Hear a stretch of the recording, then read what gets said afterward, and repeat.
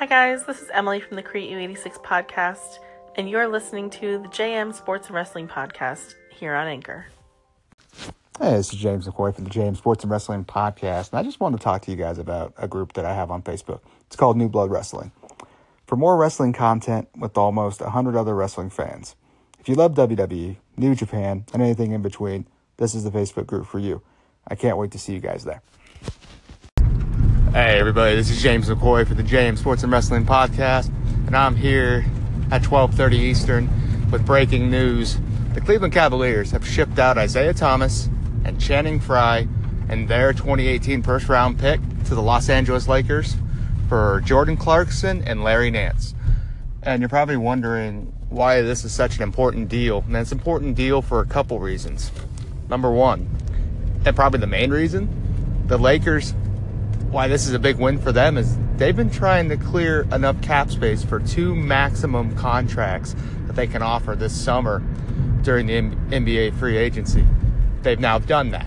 Getting rid of Jordan Clarkson and Larry Nance has now created them the room to now offer 2 max contracts. So now, and this is why this ties into number 2, Cleveland has now given a path to the Lakers to come for LeBron James this summer, because they can now offer him a max contract. Now, Cleveland can offer LeBron a 5th year, and I think about $35 more million. I think LeBron can sign for $205, 5 years and $205, and I think the Lakers can offer $4 and $170.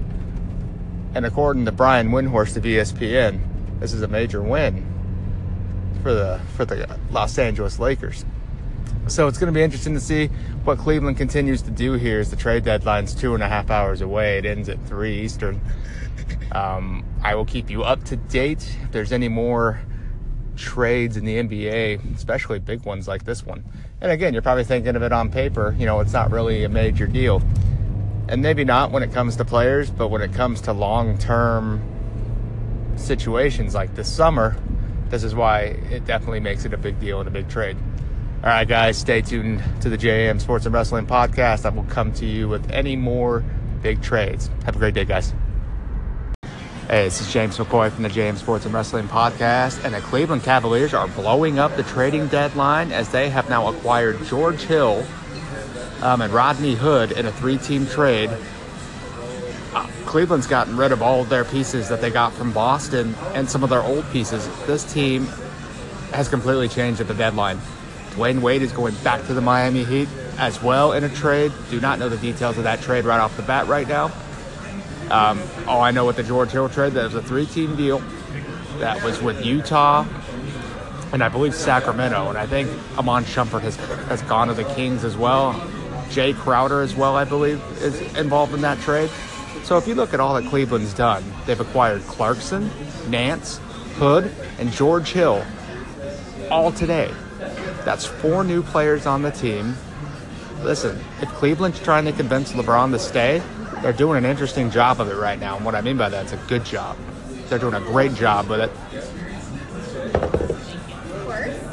So that's a great trade right now. The Cavs, breaking news that just come across the screen. Cavs have traded Dwayne Wade back to the Miami Heat for a protected second-round pick.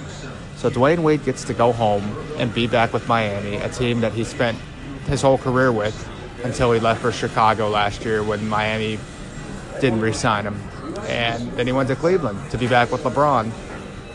And look, early on that it seemed like it was doing okay. They had won 18 in a row at one point. But listen, Cleveland's gotten a lot younger. They're making their pitch to LeBron. Look, we're trying to get better and younger, so you want to stay. So let's see what Cleveland does in the second half of the year. The Lakers have made enough room to offer 2 max contracts during the offseason for 2018 and 2019.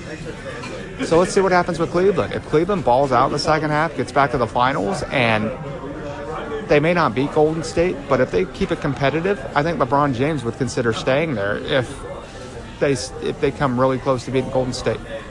I think if they beat Golden State, which would be a shocker, then he would stay.